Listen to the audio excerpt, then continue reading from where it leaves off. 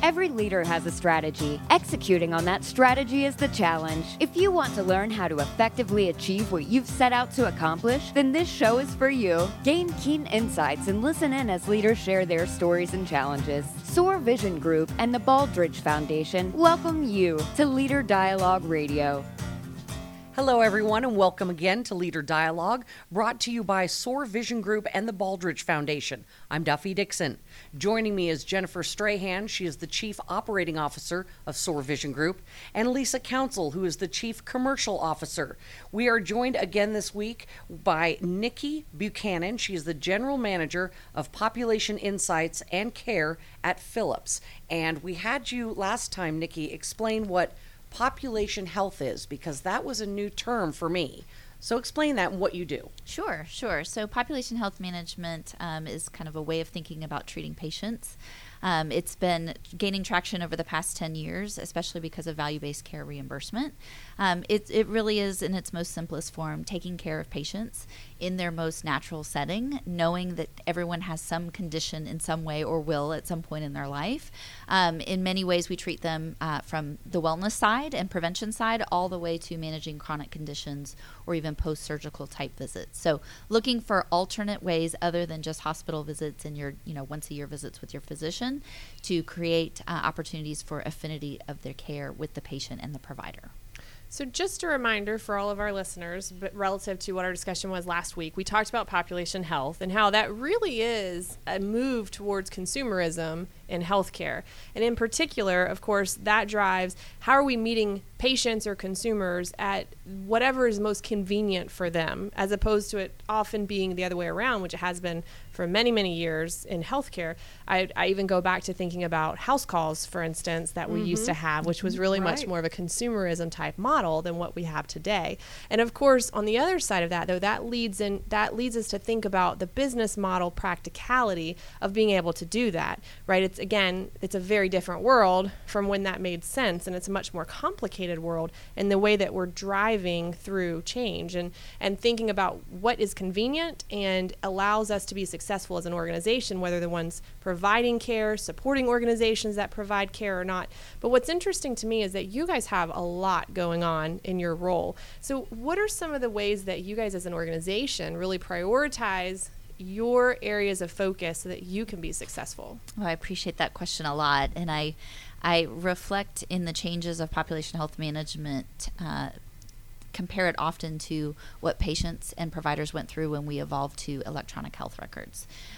All of those same practices that we had to deal with change management, from going from documenting on paper to documenting into an electronic system, all of those maturity things, those technology challenges, those adapting to different workflows, those minutes of, I've got to input this while the patient is right in front of me. How does that change the time I spend with them? All of those nuances have to be considered when you start to evolve to a different way of care. So we're right in the same circumstance with our providers and our community stakeholders that we were 10 years ago when we were adopting EMRs. We're having the same conversations again. And for those of us that have been in health IT, it feels like my goodness, everything comes around every 4 to 10 years again, right? So we're having to do all the change management stuff. We're having to do this is an IT investment, but it's also a people investment. It's also a change in workflow investment. It's a best practice investment. All of these nuances mean you actually have to have a staff and a team available to you that understands all those nuances, but also understands how they come together and how they feed each other. So I feel like I'm repeating things from the past, going through this again in this new setting, but at the same time, I feel like we learned a lot with that experience. And so if I can relate that back to our community providers, if I can relate that back to our health systems and say you need to treat it as a whole implementation, right? It's not a single faceted implementation, people, process, and technology. If we can have those conversations through the sales process, then we actually find the right partners that are ready for that type of change.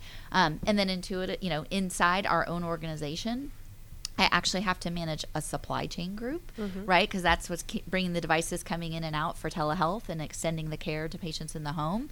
I have to manage the software side, which is different development cycles, right? Different routines of releases and upgrades. I have to manage our partners. So our partners are the EMR vendors out there, and they go through updates updates and system changes. I have to manage to the regulatory needs within the U.S. healthcare system environment, as well as our 13 other global markets that we help serve. So we have many different teams and many different departments, and ensuring that the message is the same and the vision is being executed all the way down to the individual worker is often one of our biggest challenges. We have to have many town halls every quarter. We have to have a lot of written communication, and at the same time we have to keep it simple, so that people, we're competing with for bandwidth in people's mind and mind share at our company all of the time, because Philips is amazing. It's the 13th most recognized brand in the world. That's awesome. But people think of us still as the light bulb company or the MRI company, right? All that great technology that went from light bulbs into ways of serving patients and monitoring and seeing, through imaging in an acute setting in a hospital. Now we're evolving all of that great technology to out of the hospital and ambulatory care.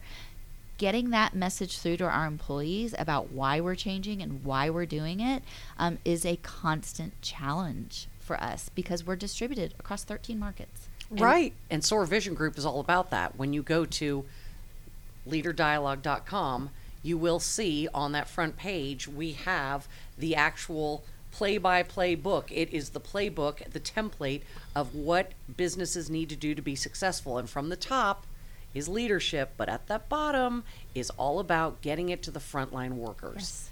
And that, I'm glad you said that is that is perhaps the biggest struggle, because that's what we've talked about. But that has to happen, right? Absolutely. So if you think about, SOAR in a nutshell, is we're working through strategy execution, because it seems so simple, right? You just set a goal and you're like, just do it, right? It's not a big deal. Yeah. But when you have organizations that are thousands or tens of thousands of people, or sometimes even two, right? I mean, I think about like my household, me and my husband don't always get along. So there's a different perspective that you have to make sure your messaging is consistent.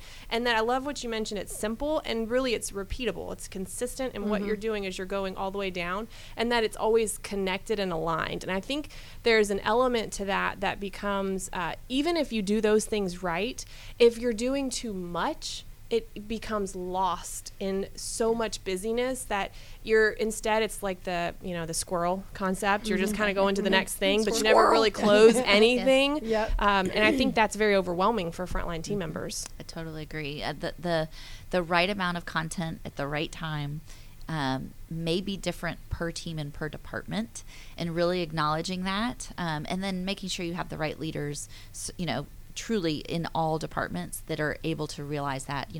I've had leaders say to me, we've got Indian development teams as an example, and when they are on holiday, they are on a massive holiday for many weeks at a time. We are not going to deliver a key change in our message or branding during those times of the year, right? So having the brave cultural response to understand your employees and what they are managing to, and then making sure we're still all coordinated in our messages, it can be very challenging for sure. And we service customers over in Australia. There's a 14-hour time difference. So sometimes I'm doing my town halls at 10 o'clock at night in order to meet the time and the time frame, because they still want to hear it directly from me often, but I also want my management team to feel empowered to be able to deliver those messages as well. And then there's another aspect of this too. What do your customers say about you? Right? Again, 146-year-old company. We've evolved many times. We've gone all into healthcare in the past 10 years. But if you talk to somebody who's known us from 15 years ago, they can't help but start with, they used to be the lighting company, because that's their first memory of us. Right. It is our goal for our CEO that in the next 10 years, there almost won't be a recollection of that, simply because they want to be known as the healthcare tech company. So that's a big rebranding initiative. And so I ask all our customers all the time, because they use many facets of Philips. They use many different groups and consumer-driven, parts of Philips. So I ask them all the time, what do you say when you say you're partnered with Philips? What is it that you describe us? How do you describe us?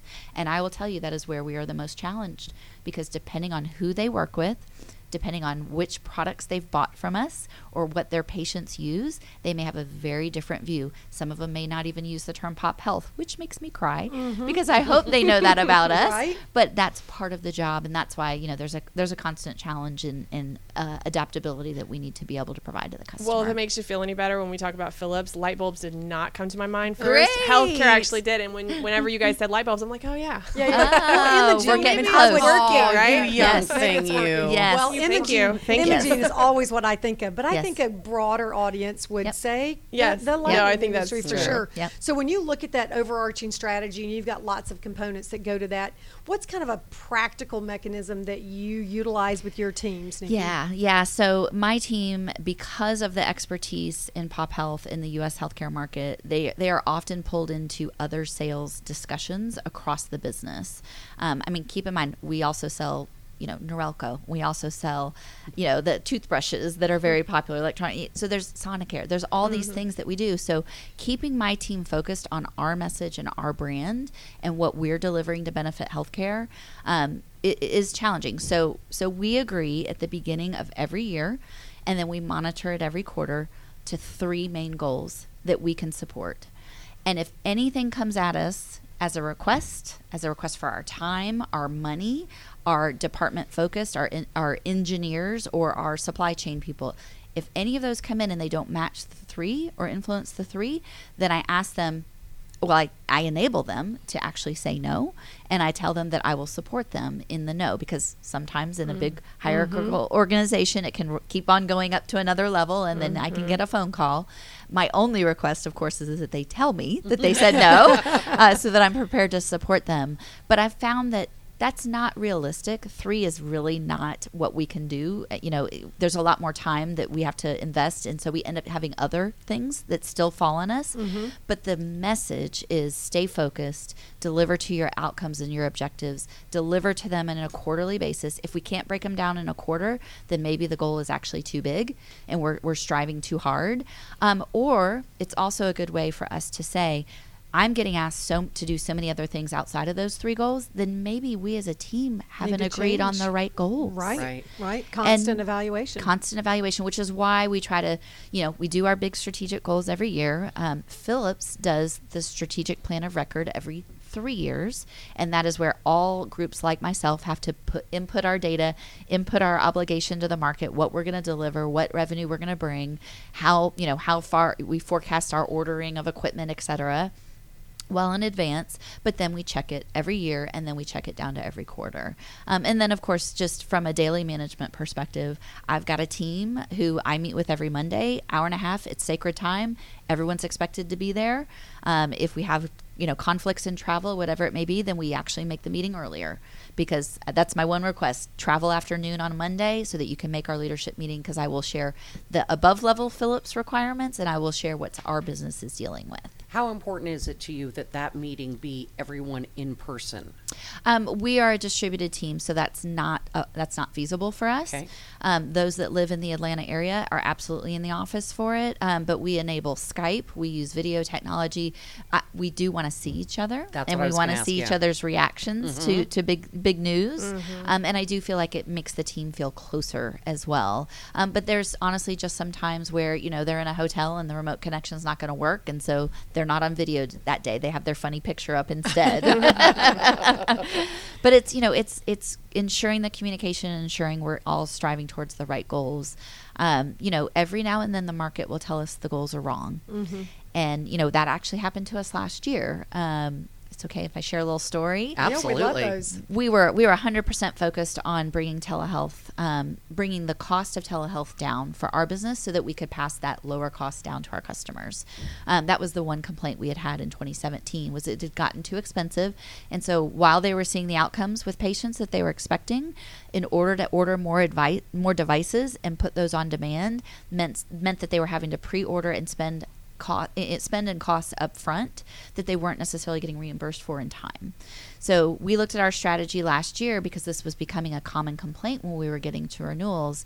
And I said, maybe the market is telling us that we're not buying enough in bulk ahead of That's time. right. We're Philips. We should be able to make a bigger investment if that reduces. To bring the price down. That's right. That brings the price down. So I had to go to our executive team and say, we've got a problem. What I asked for in our spend is slightly less than what I need, but it's going to benefit the customer in the long run, and it's going to get the renewals that we did not expect to get this year because we've reduced the cost. And so as long as you can give the full story and, make that call, but that was not something we went into 2019 or 2018 expecting at all. And it really did, cause us to pause a little bit and think about, how do we avoid this next year?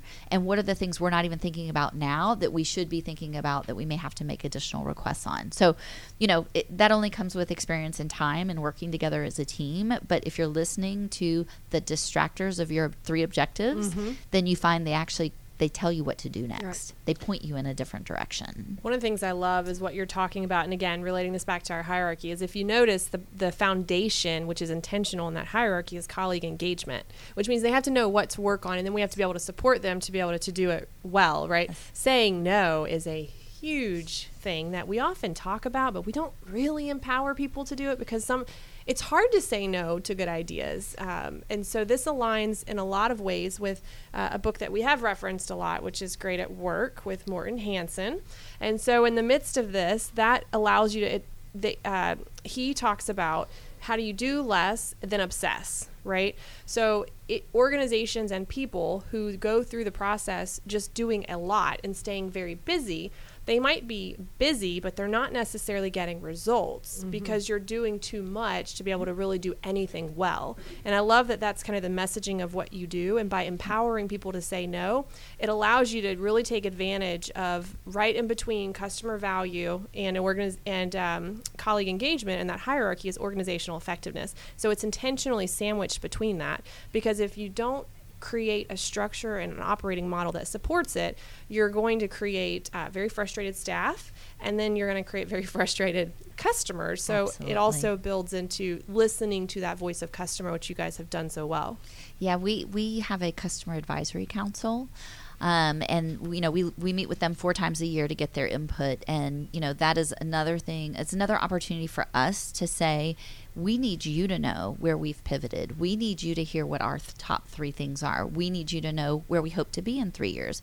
When you're really candid with your customers, especially if they're in a state of change, they're in a state of flux, it really does help neutralize difficult conversations. So, we have had customers who have said to us, we are probably not going to be able to continue in partnership together anymore because you've shared your vision.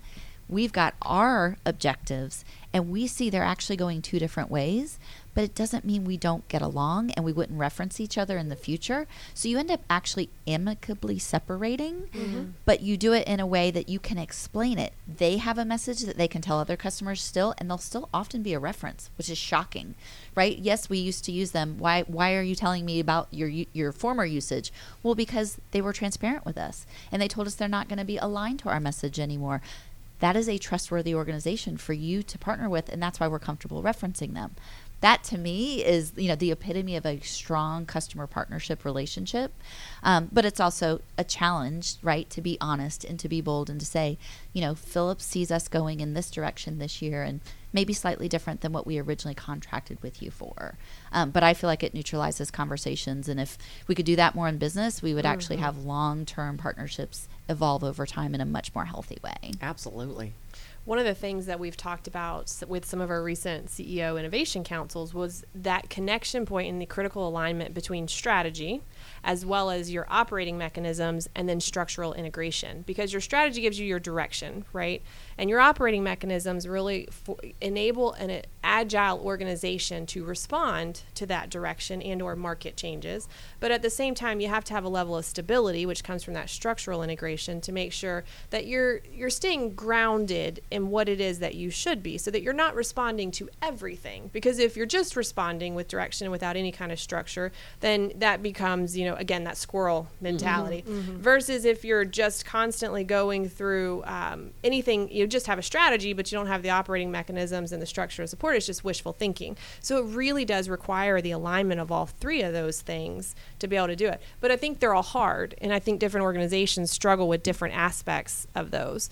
Can you speak to maybe if you guys have had any kind of struggles on more than one than the other? Oh, sure. So, Philips across North America has many different divisions, right? We've got monitoring, we've got the consumer business, we've got many different ways that we're pulled as leaders to meet the business demand of our customer. We have strategic account management across the entire, North American teams. And often what those North American teams are trying to pitch for future discussions may actually contradict our message in Pop Health. So, for example, many institutions are looking for ways to increase their fee for service, right? Because that's how they're getting paid. We are in direct contrast with that when trying to bring Pop Health strategies to a business to say you should be paying your physicians on quality and how they're monitoring their patients, not if they're having repeated visits with patients because they weren't monitoring them over time. So, we have these direct internal conflicts that we have to often resolve. And we'll often walk into sometimes a shared meeting with a customer and almost display two different messages and have to, as leaders, acknowledge that we've done so and try to bring it back, right? Try to bring it back to, we're still all in this together, right, as an organization. But then you also have to think, how did we let this happen in front of a customer? We need to go back and actually do better at pre-planning. We need to go back and get better at aligning our messages even when they slightly contradict, because there is room for both a fee-for-service reimbursement financial model as well as taking on value-based care. But do you understand the organization you're working with in order to do so? So we'll have internal sales conflicts, internal account management conflicts, and then of course there's always internal delivery and operational conflicts as well, because what if an MRI machine is going to be delayed for, let's say, 3 months because tariffs in China have impacted the import? But yet we're in the middle of doing a telehealth implementation. We're going to be on site talking to those clinicians, and we're going to be hearing the gripes of what's happening because of that delay. Is everyone on the team aware of our internal large organization scalability challenge right now? And are they delivering the same message? So for us, it's a lot of different focus areas getting distributed over a large employee base, and then not having the consistent message to the customer, or even us leaders walking into it ourselves sometimes. But as long as you're honest and candid with the customer, you can resolve a lot of that. But pre-planning to enable that our messages don't contradict is an area that we can all grow in across any type of large organization like Philips. It reminds me a lot of what a lot of our hospitals talk about today, is having kind of a foot in two canoes, right? Yes. So you've got your fee-for-service, and then you've pay for performance. Exactly, pay for performance. I think I've shared this before, but the analogy that comes to mind, the story that comes to mind, was with Amazon. Whenever they decided to do Prime, for instance, they knew that they were going to take a hit in their financials because of obviously the savings that it's great for, I'm excited about it, but at the same time it was a struggle for a business, and they had to decide. Again, it's that tug, exactly as you're referencing, where it might be that we're going to take kind of a short-term hit for a long-term gain, but that's hard in healthcare, and I think we see that, and I would imagine that's a struggle you guys encounter in trying to create that common vision with your clients or customers. Absolutely. And you just hit on another one. We all have different regulatory requirements depending on our business as well. So something that seems so simple, right? The deployment in a dental practice of the Sonicare toothbrushes, right? If a governmental regulation prevents that from happening in any way, when I walk into that practice, they still see me as the Philips representative. I have nothing to do with the consumer side of the business. You need to get a T-shirt. I am not in the toothbrush division. But she represents. But I represent the brand. I represent the brand and the name. So that happens for all of the business leaders across Philips. We she's the Pop Health girl. Don't talk about reimbursement with her. She'll get really defensive about her business. But yes, so we absolutely see that, that those challenges happen all the time. Well, and from our audience perspective, we talk about Baldrige, and again, consumerism, colleague engagement, leadership. It's kind of expanded with the larger Philips. Your challenges You also bring some experience in Lean Six Sigma to the table. Yeah. Have you been able to leverage that with definitely. your teams? And again, we believe that the Baldrige framework is so successful, whether you're a small business, medium-sized business, large business. Again, it's an operating system. Yes. We'd love to hear how you may not be on the Baldrige journey, right. But what have you done that's very similar to that operating? Yeah, fair question. And, this is one of the things I love so much about Philips as an organization. They require that all of their leaders have some form of Lean Six Sigma, yellow belt, green belt, whatever it may be, to be in a leadership role. That is a wonderful thing if you think about it, because it does, again, neutralize our objectives, right? It neutralizes us to know that we all have a certain foundation and understanding on how to run things, whether it be a business or just a department. Another thing I love about Philips is they have always had a business transformation team. And there are times, like I described to you back in 2018, where we saw the cost of our, supplies outweighing what contracts could actually support. So I, touched base with the business transformation team to say, hey, give us a different way to look at this. We'll open our books, we'll share everything we can, but come in and give us some really good suggestions. It can't always just be change the price, right? There's got to be other things that we could have been doing to prevent this or see this coming. And so they enable a business transformation person to come in and actually evaluate. So then you end up, walking through and documenting, here's our current state. Well, anytime you document your current state and share it with everyone, somebody in the room says that's not your current state. That's right. There's not unanimous agreement. There's and then you strive for consensus, right? And then you strive for, okay, what should be the future state? What should be the current state? Let's strive to get there. And wow, now we see our gaps. Now we see our opportunities for improvement. We may agree that there's no way we can improve them this quarter, but we can put a plan in place to do it over 6, 9, 12 months.